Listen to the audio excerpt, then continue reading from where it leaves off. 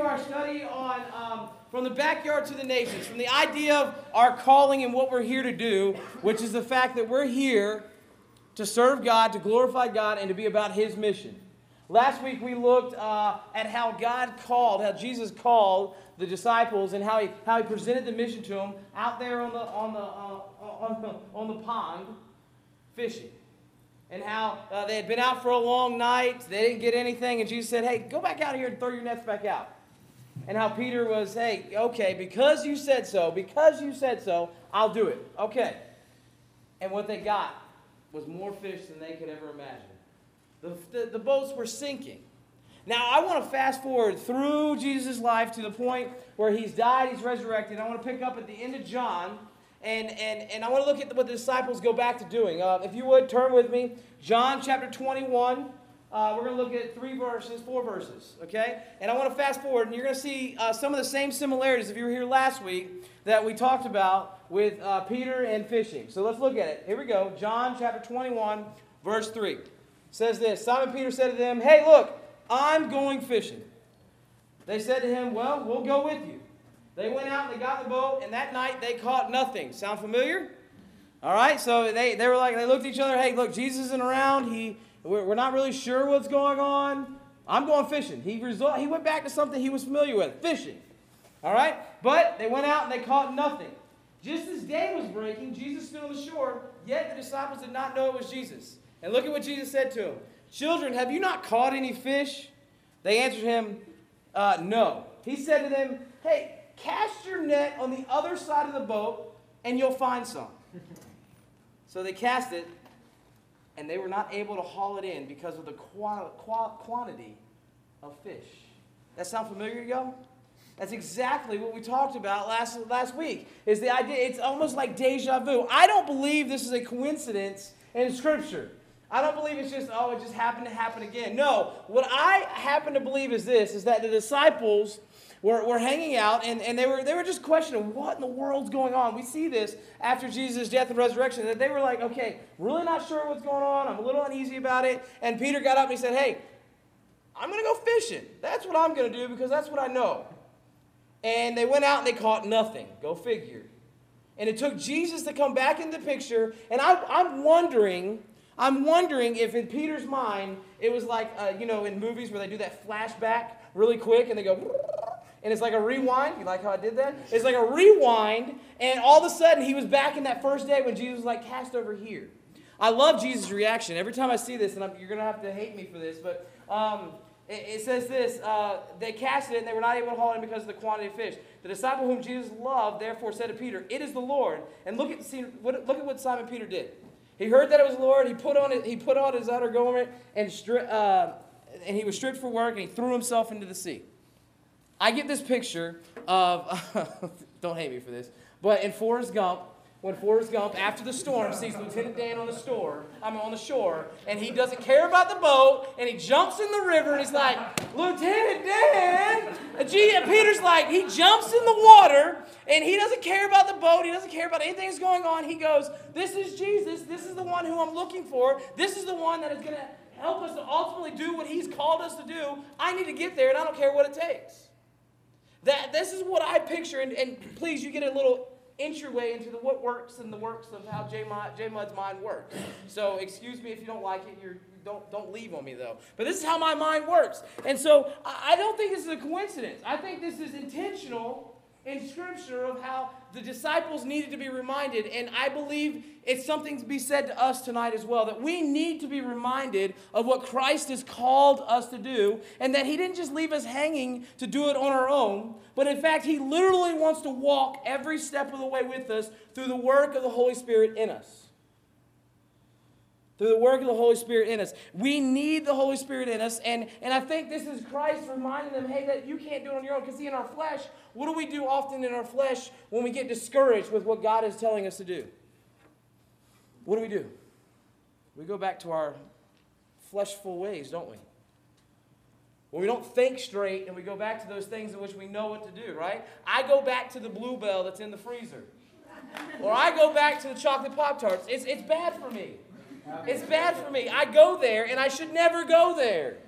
When I get discouraged or I'm depressed or I'm like, I don't understand what's hell's going on? We go back to our crazy ways. And God sometimes needs to flip a switch and remind us of who he is, the master of fishing, the one who designed the mission and is going to succeed in finishing the mission. And we need him to do that. We need him to remind us of what he's called us to do. We are dependent on him. So now, if you would, and you should be able to just flip the page, if anything, go to Acts chapter 1. And we'll pick up in the first 5 verses, or 2 verses, 4 and 5. And look what it says here. It says this.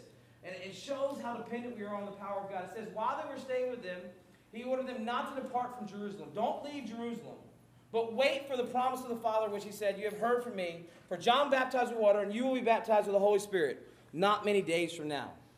Jesus knew something very important he was going to tell the disciples here. Is that you need to wait.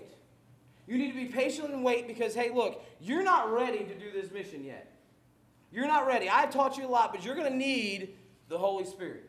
You're going to need me to guide you. And you know, when does this Holy Spirit come about?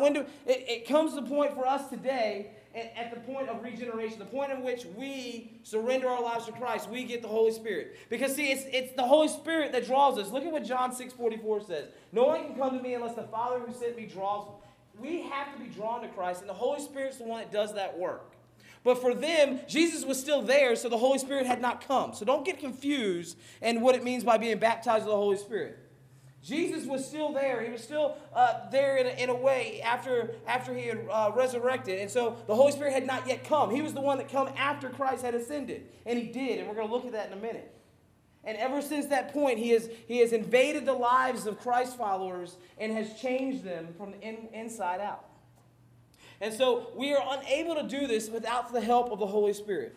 It is interesting to me and it's mind-blowing how God, out of all the ways he can possibly use in the world to glorify himself and to show himself to other people, he has chosen to use us as an instrument. That is mind-blowing. Because I want you to know, I want you to self-examine yourself real quick. Self-examine yourself. All right, I want you to think of the good, the bad, and the ugly. How many of you guys got any ugly? Raise your hand, be honest. All right, all of you did not raise your hand, you lied, and so therefore raise your hand. You have ugly. All right? We all have ugly. And yet God somehow in his crazy way of doing things, which I've yet to be able to wrap my mind around, chooses to use you and I for his glory and his instrument. But here's the question we must ask ourselves. Are we open to God using us? Are you open to it? Are you willing? Are you just content with status quo? With what God's doing with you? I'm not. Let me be honest with you, I'm not. Because here's the reality is we need God to do something amazing in our culture we live in. We need him to. And the thing is this is the mind-blowing part. Is he together there are churches that meet all over the state of Florida, all over the United States of America. They assemble together on Sunday mornings, thousands beyond thousands of people assemble on Sunday morning. And yet how many of us actually leave our churches and do anything with what we hear? How many of us can remember what you learned Sunday morning in church? Okay, that was a rhetorical question. You don't have to answer, okay? Some of you guys are like, crap. Maybe a little, Jay? I don't know. That was a rhetorical question. You don't have to answer. But those who did answer, hey, I'm glad. But, you know, statistically, in 2013, they did a study, and statistically, about 50% or so, I hope I get this right, but about 50% or so said that they felt it was their obligation, and they actually did leave the church and share Christ with someone at least once in a year. That's crazy. But as I was reading these statistics this week and I was looking through them, there was hope for this generation right here. I'm on the tail end of it, so can I jump in your generation? I'm at the tail end of it, okay? But I'm like 1 year in there. But this generation, there's hope. Because 65% of you guys would feel like this is very important and that you need to do it. 65% of millennials or your generation would say, this is important, this is something we need to do. You take ownership of this idea of sharing your faith. And I'm grateful for that. And I want to encourage you as we look at this and as we discover the power of the Spirit, because the next few moments we're going to spend a lot of time of looking at the beautifulness, how beautiful it is of what God wants to do and the power of what he wants to do through the work of the Holy Spirit. I want to encourage you to seek and go, am I really allowing, am I open to God doing that in my life? Taking me beyond where I'm willing to go in my flesh. Or am I willing? Look at what it says here. We're going to continue on in Acts chapter 1, verses 6 through 11. Look what it says. So, when they had come together, they asked, Lord, will you at this time restore the kingdom of Israel? And he said to them, it's not for you to know the times or the seasons the Father has fixed on his own authority. It's not for you to know. Don't worry about that. In other words, my kids oftentimes, I was telling you last week, they ask their question of why, or a lot of times they'll ask us, we'll get up in the morning and be like, hey, what are we doing tonight? I'm like, hey, can we get to breakfast? Or we'll be driving down the road and they're like, hey, what are we doing tomorrow? Can we camp out? That's their favorite thing to do is camp out. But the reality is Jesus knew that if we start thinking about that, we're going to miss what's in the middle, the good stuff. And so he said, hey, look, it's not for you to know. But look what he says in verse 8. Very, very familiar verse. You've probably heard it 1,000 times. But he says, you will receive power when the Holy Spirit has come upon you. And you will be my witnesses in Jerusalem, in all of Judea and Samaria, and to the end of the earth. And when he had said these things, they were looking on. He was lifted up, and a cloud took him out of their sight. And while they were gazing into heaven as he went, behold, 2 men stood by them in white robes and said to them, Men of Galilee, why are you standing here looking to heaven? This Jesus has been taken up into heaven and will come in the same way you saw him from heaven. But look at what it says there in verse 8. You will receive power when the Holy Spirit has come upon you, and you will be my witnesses. Please understand that this power that he is talking about. One, it's the power of the Holy Spirit that equips us and empowers us to be his witnesses. You can't do the one before the other. You can't have the witness before the power is working. It's the power, through the power of the Holy Spirit, that God equips us and allows us to be able to do the mission in which he has called us to do. If we ever want to be witnesses here in Leesburg, or in Claremont, or in Orlando, or in Gainesville, or in Florida, if we ever want to be witnesses anywhere anywhere where we go, it's going to be through the power of the Holy Spirit. Don't get me wrong here and do not miss this. God does not need us to complete his mission. He chooses to use us to complete his mission. So don't get in there and say, well, then God needs me. No, don't hear me say that. God does not need us. But yet God so chooses to allow us to participate. And I hope you get that, because it's the fact of this is that he opens up the door and says, hey, come in and participate in what I'm doing. Has anybody ever been the last person picked for something? Growing up, I was always the last guy kicked. Kicked too. I was always the last guy picked. And I remember still today, Letty Marshall Dent in Mechanicsville, Maryland. I was in the 3rd grade, and it was kickball. And I'm standing out there, and I was a roly-poly. I was a big guy, but I could get around the bases, and I could definitely kick the ball. And I stood there and watched every person get picked before me. Roly-poly gotcha, huh? And I was the last person to get picked. It would have made my day if Michael Lithcom, his name was Lithcom. I guess you have to say it with a lisp, Lithcom. If Michael would have picked me. You're thinking, Jay, you have issues, dude. You still remember these people's names? Are you that weird guy who's got a check mark? You're like, I'm going to get you, Michael. No, it's not me. I promise you, it's not me. But if Michael would have picked me, it would have made my day. It would have been thrilling to me to be one of the first ones picked, or even in the middle. I would have been happy with the middle. For somebody to pick me. You say, I'm not looking for your sympathy here. I want to prove to you a point. Is that, look, God is standing there and he's going, hey, look, I choose you. I literally choose you. I literally called you by name, spoke to your heart, and said, I choose you to be my witnesses. Mind-blowing. For this little kid inside of me that excites me that God chose me. That God called me by name and said, hey, Jay, come with me. And he wants to allow me to be on his team. Partner with him. To go where he's going and do what he's doing. To walk in his footsteps.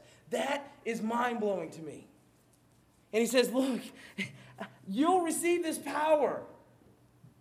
You know, if you ever been picked on the team that you're like, man, I wish I wasn't on this team. This team is definitely going to lose. Anybody? In sports? Okay, see, everybody's with me on that one. You never said anything, but you're like, man, I really don't want to be on this team. Hey, I'm happy I'm on this team. This team is going to win. I've read the rest of the Bible. We win. We win in the end. And amen, we win in the end. This is the best team to be on. I'm grateful for that. And see, he says, look, you'll receive this power, and it's going to take over you, and you're going to be my witnesses here and beyond. Don't miss the fact that he started in Jerusalem, because where did he tell him to stay at? He said, stay in Jerusalem. It's going to start here. Stay here. It's going to start here. That moment when you surrender your life to Christ and Christ invades your life and does something miraculous, he doesn't just invade your life and leave. No, he leaves someone with you. He leaves the work of the Holy Spirit with you. And through that Holy Spirit, there's power to be the witness that God has called us to be. There's power. Now, fast forward with me. I don't normally do this, but fast forward with me to the second chapter of Acts, because it's Pentecost. And I want to show you the work of the Holy Spirit, because this gets me way excited really quick. Verse 6 of chapter 2, it says this. So when they had come to... Oh, no, wrong verse. Here we go. Chapter 2, verse 1. This is what it says. When the day of Pentecost arrived, they were all together in one place. And then suddenly there came from heaven a sound like a mighty rushing wind, and it filled the entire house and where they were sitting. They divided tongues as if they were appeared to them and rested on one another. And they were filled with the Holy Spirit and began to speak in other tongues, and the Spirit gave them an utterance. And there they were dwelling in Jerusalem. And where they were dwelling in Jerusalem, Jews, devout men, look at this, don't miss this, devout men from every nation under heaven. Devout Jews, devoted men from every nation under heaven were there. And this sound, the multitude came together, and they were bewildered because each one was hearing them speak in his own language. You know what the power of the Holy Spirit did? You know what the first thing, when the Holy Spirit stepped on the scene for the first time, do you know what he did? He came with a mighty power, empowering men to do things that they couldn't do on their own, to speak languages that they couldn't speak, so that every nation under heaven could hear the amazing news of who Christ was at one time. Tell me that's not powerful. Tell me that's not mind-blowing. Of the work and the power of God to be able to do that in one setting. In Jerusalem. It started right there. As the moment the Holy Spirit came on the scene, he came like a rushing fire, taking over the ears and the mouths of individuals. And they all heard the amazing news of who Christ was. Peter stands up and proclaims the good news. Thousands of men come to know him in a personal way that day because of the work of the Holy Spirit coming on the scene. That same Holy Spirit dwells in you and I, causing ordinary people to do extraordinary things. But as we talked about last week, it's obedience. It's the idea, are we willing to allow God to do that? Are we willing to step back and go, okay, God, have complete control. Control. I'm a control freak. Anybody else with me? Yeah? I don't like my wife to drive. She freaks me out. She would say the same thing about me. The other day we were driving, side note, rabbit, hold on. We were driving, and she was freaking out. Like, handle her brake that doesn't exist. And I looked at her and said, do you want to drive? She said, no, you're just freaking me out. I said, just relax, read a book. I wasn't going to let her really drive anyway. I want to have control. I think that's how we do it sometimes. Is, hey, God, sometimes it's like over there going, hey, hold on, stop, put the brakes on. And you're like, hey, do you want to have control? He's like, maybe. And you're like, well, I wasn't going to give it to you anyway. God wants control. Full control. I think you're going to be one of two people. Let me use my kids for an example because, hey, we got to talk about them tonight. Let's use my kids for example. I have two boys. I have a 3-year-old boy named Louis, cute as can be. His name is Louise. I have a 1-year-old boy named Zachary who is cute as can be. Even cuter, I think, personally, but no favorites. Two individuals, because he looks like me, exactly. I'm sorry, somebody had to say it. So here's the thing. I love this game. There's a game I play. We pick them up, and I throw them as high as I can. Okay? It's a wonderful game. It's fun for me. It should be fun for them. But I pick them up, and I throw them. Now listen. We put them on the scale. Zachary's got Louis by, I think, 2 pounds. Okay, 2-year difference, but Zachary's fit like his dad. Louis is skinny, mini, tiny, teeny. So what happens is this, is I throw Louis up. And I throw Louis up, and I throw him up, and I throw him up pretty high. I throw him up, and there's a sense of joy, but yet extreme fear on his face as he's coming back down to me. Now, I want to be honest, I've never dropped Louis. Never, ever have I dropped him. But every time I throw him up, it's like, and the first thing he wants is down, put me down, I'm done. I might get 1 or 2, that's it. The second one's very forceful. One hand, I had that child.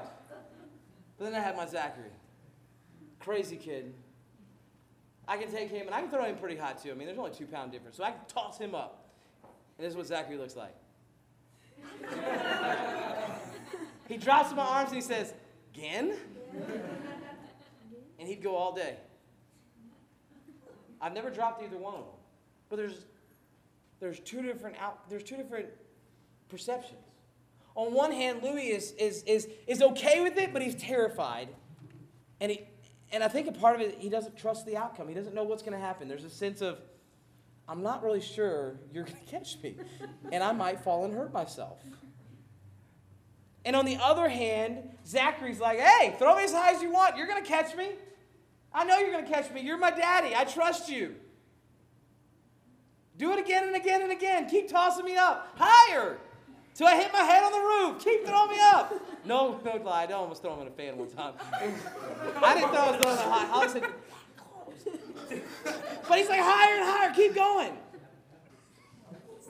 When it comes to our relationship with God and what we're going to allow Him to do, and we're going to step back and go, God, I want you to do this in my life, you're going to fall on one of those spectrums. You may allow God to throw you up once in a while. You may allow Him to take you to places where, in the heights you've never been before. But let me ask you, do you really trust the outcome? Do you really trust what He's doing? Do you really trust that He's going to catch you? Or are you too scared and you're like, hey, okay, that's enough. I'm done. Or on the other hand, are you going to be like Zachary? You're like, hey, let's go. Take me anywhere. Let me do anything. I'm ready. I trust you. You are my Heavenly Father. You are God. And you are capable of doing anything. Because what really is impossible for God? Nothing. You have two ends of the spectrum here. These men stayed in Jerusalem and they were ready. And I don't think they were ready exactly for what the Holy Spirit was about to do. But let me tell you, the book of Acts is amazing. If you haven't read it lately, go and read it. Of the power and the security and the willingness of men to stand up in the face of persecution, in the face of people yelling at them, screaming at them, causing them to want to put them in jail. They really stood up and they had the power of the Holy Spirit saying, no, I know who I am and I'm out here on the edge, but my God has got me. And I sense Him doing that in my life. So the question we must ask ourselves is, how far are we willing to let God take us?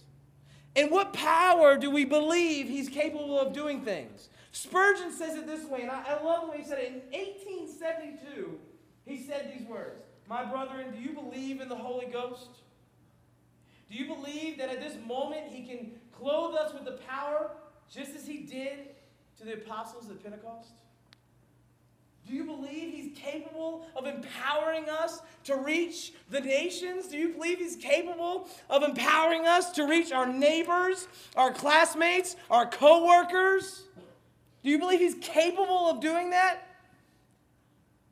The God I read about, The Holy Spirit I read about is perfectly capable of doing all things. Speaking languages they can't understand. He's capable. The question is, do you believe? Do you believe he's capable? Are you willing to allow that power to take over your life and take you to new heights? To jump further this way. And hear me, I'm not even saying you have to go to Zimbabwe. I'm not even saying you have to go to Africa. I'm not saying you have to go anywhere on a plane. I'm saying start with your neighbor. I'm saying start with the people walking down the street. There's a lot of hurting people in Leesburg, and I'll tell you what they need most. They need Jesus. And here's the reality. This is a phenomenal equation. It's just as good as 1 plus 1. You know Jesus, they need to know Jesus. That plus that equals the Great Commission, which is telling people about Jesus. You have the best story ever told inside of you. And you have the power to tell it to anyone if you are willing. So God wants to take you to new heights. He's got you right now. And he's willing to do something amazing. What response will you have? Will you be fearful and quick to retreat? Or will you put a smile on your face and say, my daddy's got me. Let's go. Let's do it again and again and again and again. You know what's going to hinder you? Is that fear. That fear of the unknown, that fear of, what does it mean? That fear is going to scare you to the point where you're going to go, I don't know.